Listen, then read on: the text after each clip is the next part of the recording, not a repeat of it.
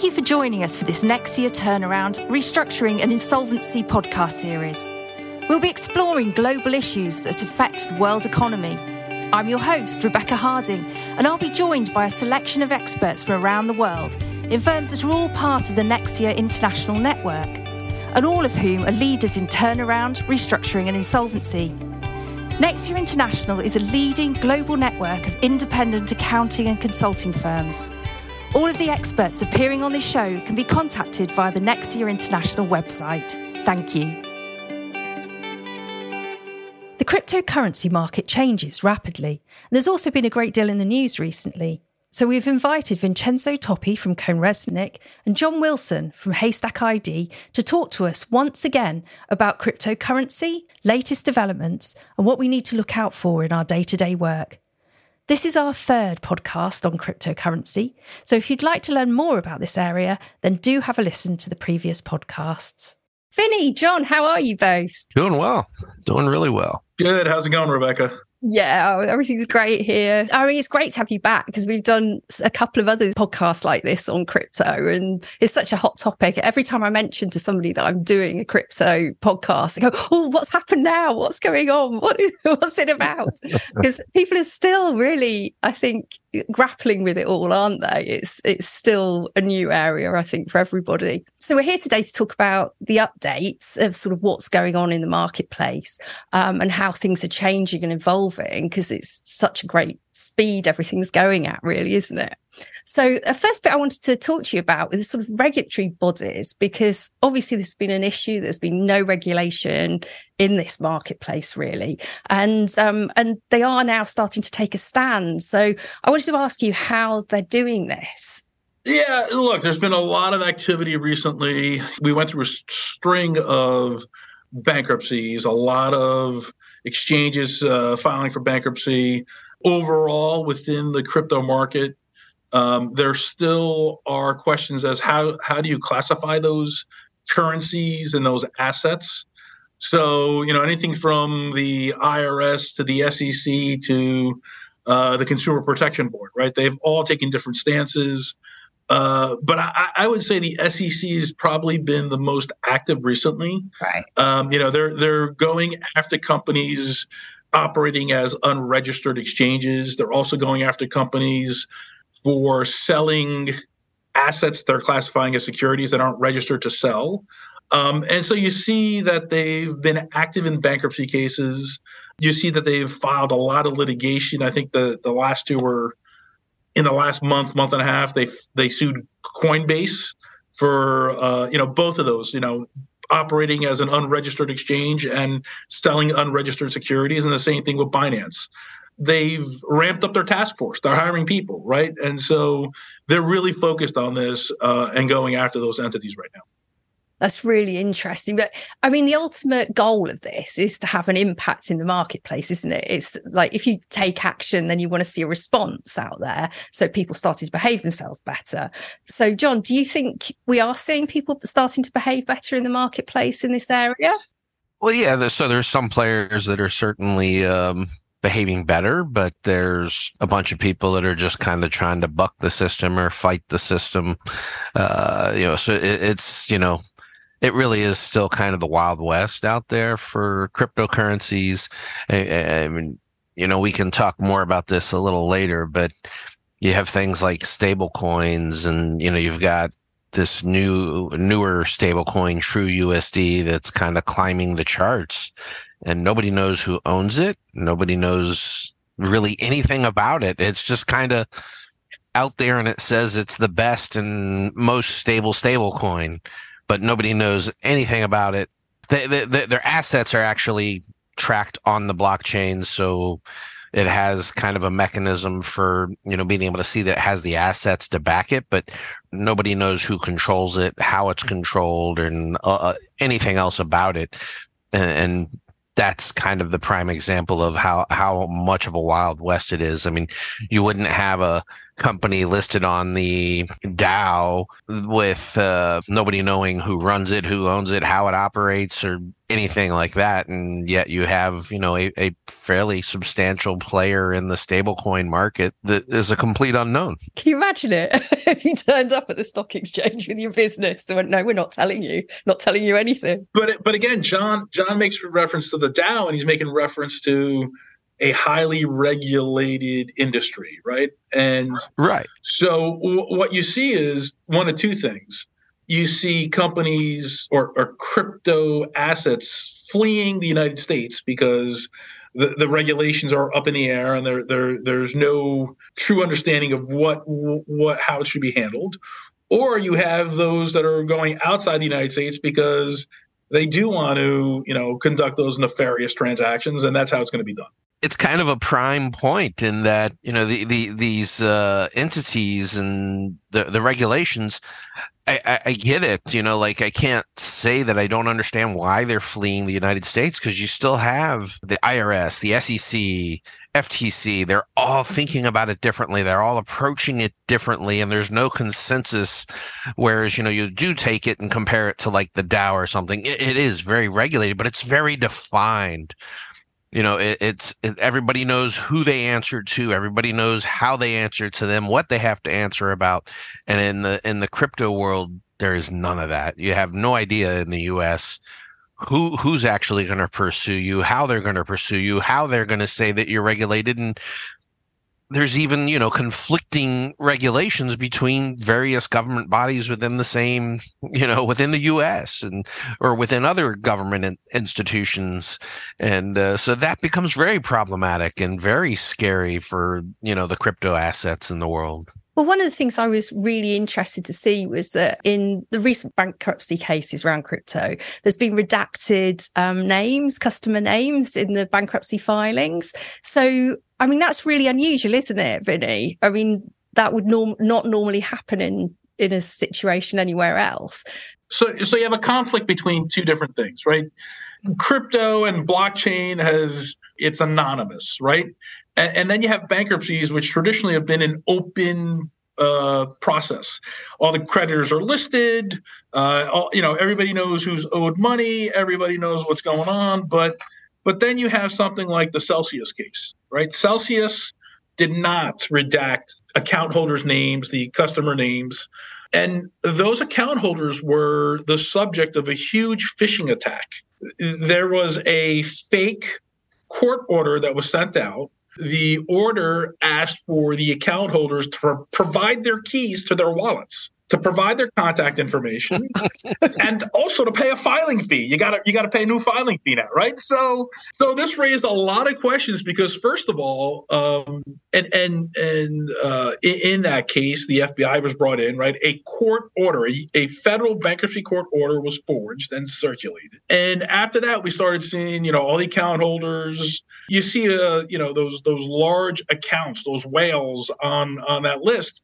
You're going to start, if you're a bad actor, you're going to start attacking those accounts and trying to figure out how to get there. And if you understand what wallet that exchange had and who were the ones performing significant transactions with those wallets, you're going to start to trace those wallets. And that's why, it kind of conflicts the bankruptcy process, but I think it's a good thing to redact those names. It's no different to me than redacting all the patients' names in a hospital case here in the United States. It's protected information, and you should do that. Okay, so it's really the privacy side, because I guess I see it as being slightly.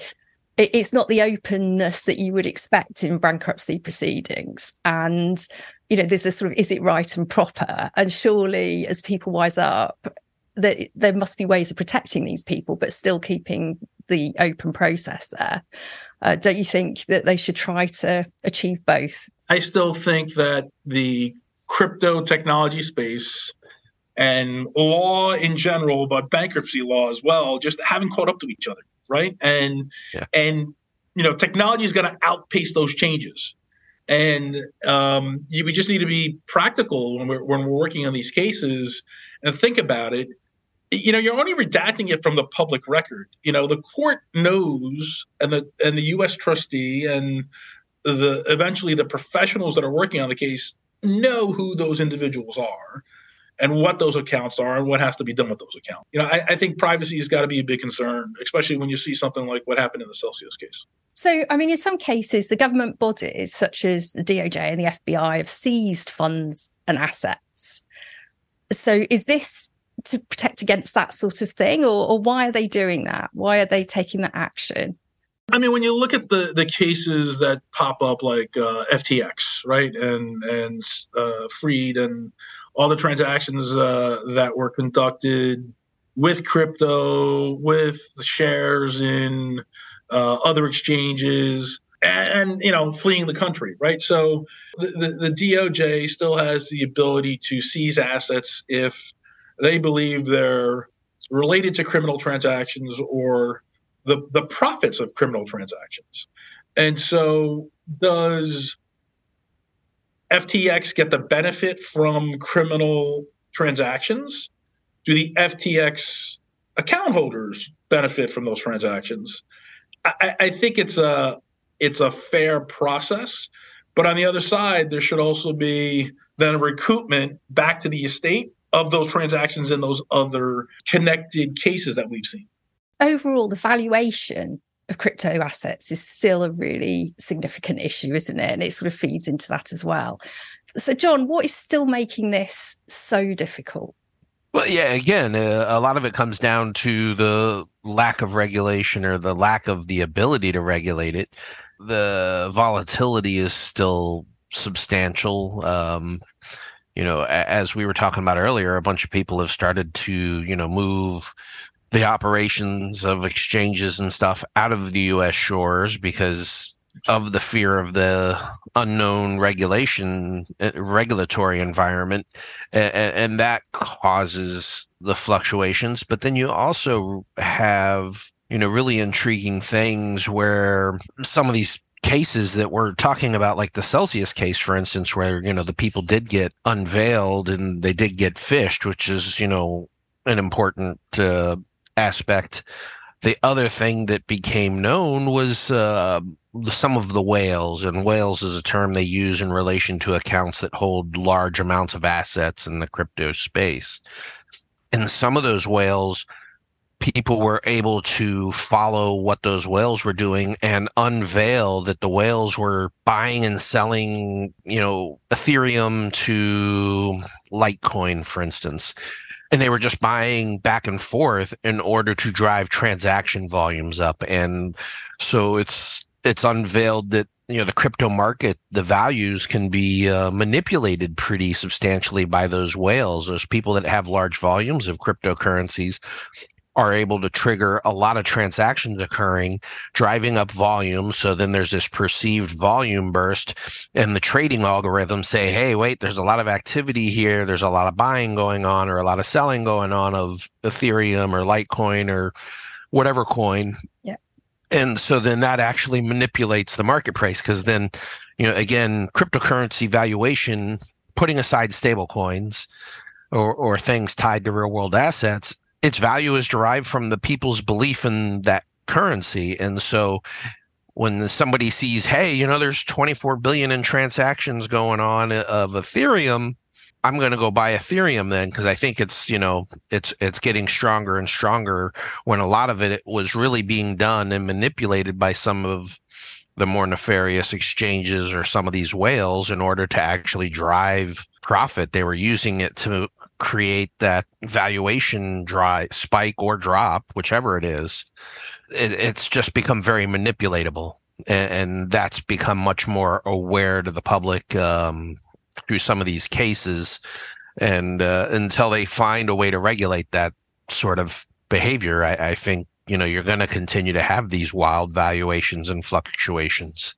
I see Vinny snickering over there. What's your? You went right back to regulation. Right? Because absolutely. Because you're right. Because if that was a stock on the market, a run on the stock or a sell off of the stock, and all of a sudden it's halted, right? Right. Like, what's going on here? Who's manipulating the market? And you don't have that here. It just continues until someone decides it's going to stop. And what's the next cryptocurrency we're focused on?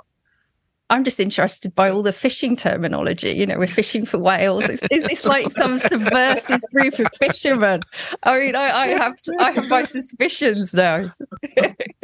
But I mean, John, are the professionals getting better at this? I mean, you just made the point that I was going to come back to, that that people are now beginning to understand a bit. They understand the bad behavior, don't they? The manipulation of the market. So surely the professionals are getting better at seeing through that, at making more realistic valuations because they can tell what's been done. Is that true? It is to some extent, but again, it's a very manipulable market. Yes, so as the professionals that do these investigations, the tools are getting better. The databases are getting larger. We're starting to be able to identify those patterns that, say, hey, there's something going on here. Somebody's pushing this to a stock rise or, to a valuation rise or a valuation drop and those sort of things. And so we're able to start figuring some of those things out. But on the same note, the bad actors are also learning from all of this. They're also able to access that information, so they're getting more sophisticated. So it's kind of that constant ebb and flow. We make some gains, we figure a little more out in our tool, then all of a sudden, they figure out, hey, well, if I do this, then that doesn't trigger that, and so nobody sees it, and so I'm going to go do this. And so it's that kind of constant balance up and down. So, yeah, I think we're definitely getting better. We're getting smarter, but so are, the nefarious actors. So it's I don't know if that we have true gain. Oh, I was just being optimistic there. I was hoping that we were getting somewhere. So, Vinny, give me an overview of the whole marketplace, just a quick summary of where we're at the moment. To go back to value, right, we saw a tremendous decline in value through the spring of this year. We saw $2 trillion in value erode, right? It's the crypto winter, right? But everything goes in cycles. So the question now is, what's going to happen with crypto values? They've kind of leveled off for a little bit, but it's going to be another cycle, and it's going to be driven by what? That's the question. What's going to drive up or down going forward? I think, if you're looking at investing in cryptocurrencies, trading in cryptocurrencies, I think you just need to be able to go in with eyes wide open, with an expectation that any given day you're going to be able to see things go dramatically up or down, and realize that until regulation, at least here in the U.S., makes it a safe place for people to play in, you're at risk, and that it's your chance that you're taking there. What about you, John? Do you agree with what Vinny's saying? Have you got anything else to add to that? Yeah, no, I mean, I do agree with what he's saying. I think, again, the regular, going back to the regulatory concerns, it's really how that's all going to land is what's going to affect all of this. And it's not just having the regulations, but how they're going to be able to enforce them. I think because, when you start talking about cryptocurrencies, the majority of them were built around this concept that, hey, no one country, no one government, no one entity can affect that currency, can control that currency, and that's how they're built. And so how do you regulate something that's built around avoiding regulation becomes really interesting. I think the other key thing to talk about is, like I said, we'd come back to it later, which is the stable coins and, the tethers and stuff like that. And so this year, the big hot commodity is really tethers that are called RWAs. And so it's cryptocurrencies that are tethered to real world assets, and they're moving away from being tethered to your fiat currencies like, the US dollar or those sort of things, because again, all of these regulatory concerns. So now they're starting to say, hey, we're going to make a cryptocurrency, but it's tethered to real estate assets, or it's tethered to, a mine asset, or all sorts of different things. And so now all of a sudden they're tethering these coins and pegging the values to these other real world assets. The majority of the reasoning behind that is to help avoid some of the regulatory concerns and the regulatory unknowns that are out there. But that also has impacts, because now you're starting to move into other areas. And so now other governing bodies are getting interested when all of a sudden you're talking about, hey, we're going to peg a cryptocurrency to real estate, commercial real estate, for instance. What's the impact of that? And, how does that affect valuations, but also how does that affect, regulations around owning property and who owns the property and how that property's owned, and it just gets crazier and crazier. I mean, obviously, this is such a complex market and it's so difficult to summarize. But if you were going to give some current tips today to somebody who's trying to deal with an insolvency with crypto involved, what would your tips be, Vinny? Run? No, I mean, look, if you're already there and the crypto's already there, right? I think you need assistance from people who are well versed in that industry, because if you don't, you're going to misstep.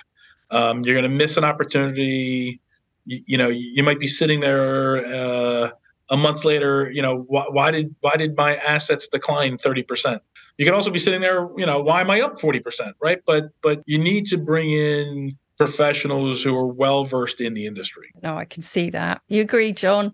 Yeah, no, definitely getting the professionals that are versed in the industry.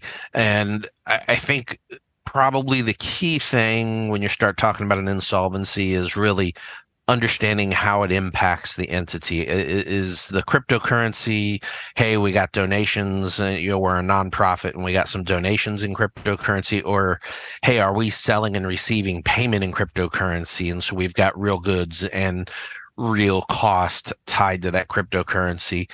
All of those things come into the valuation and the decision tree around, hey, do we have to liquidate these? Do we hold these?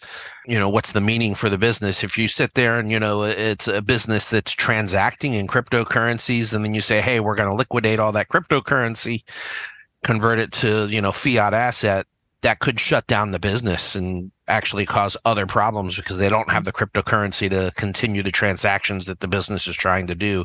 And if they're trying to restructure, that becomes a real problem. So you really have to be very intelligent around not only, finding professionals that understand the ins and outs of the crypto world, to figure out, where your assets are, what kind of assets you have, how those assets are in movement. But you also have to understand how it impacts your business. Is it integral to how the business operates, or is it a side effect like donations, or you were holding a ransom wallet, you were holding cryptocurrency in order to pay for a potential ransom if a ransom event occurred. Those can have very different meanings and impacts to a business and what you can do with that cryptocurrency.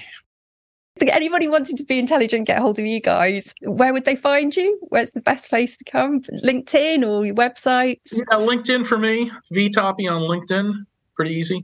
Same for me. John Wilson Forensics on LinkedIn. Very easy to find.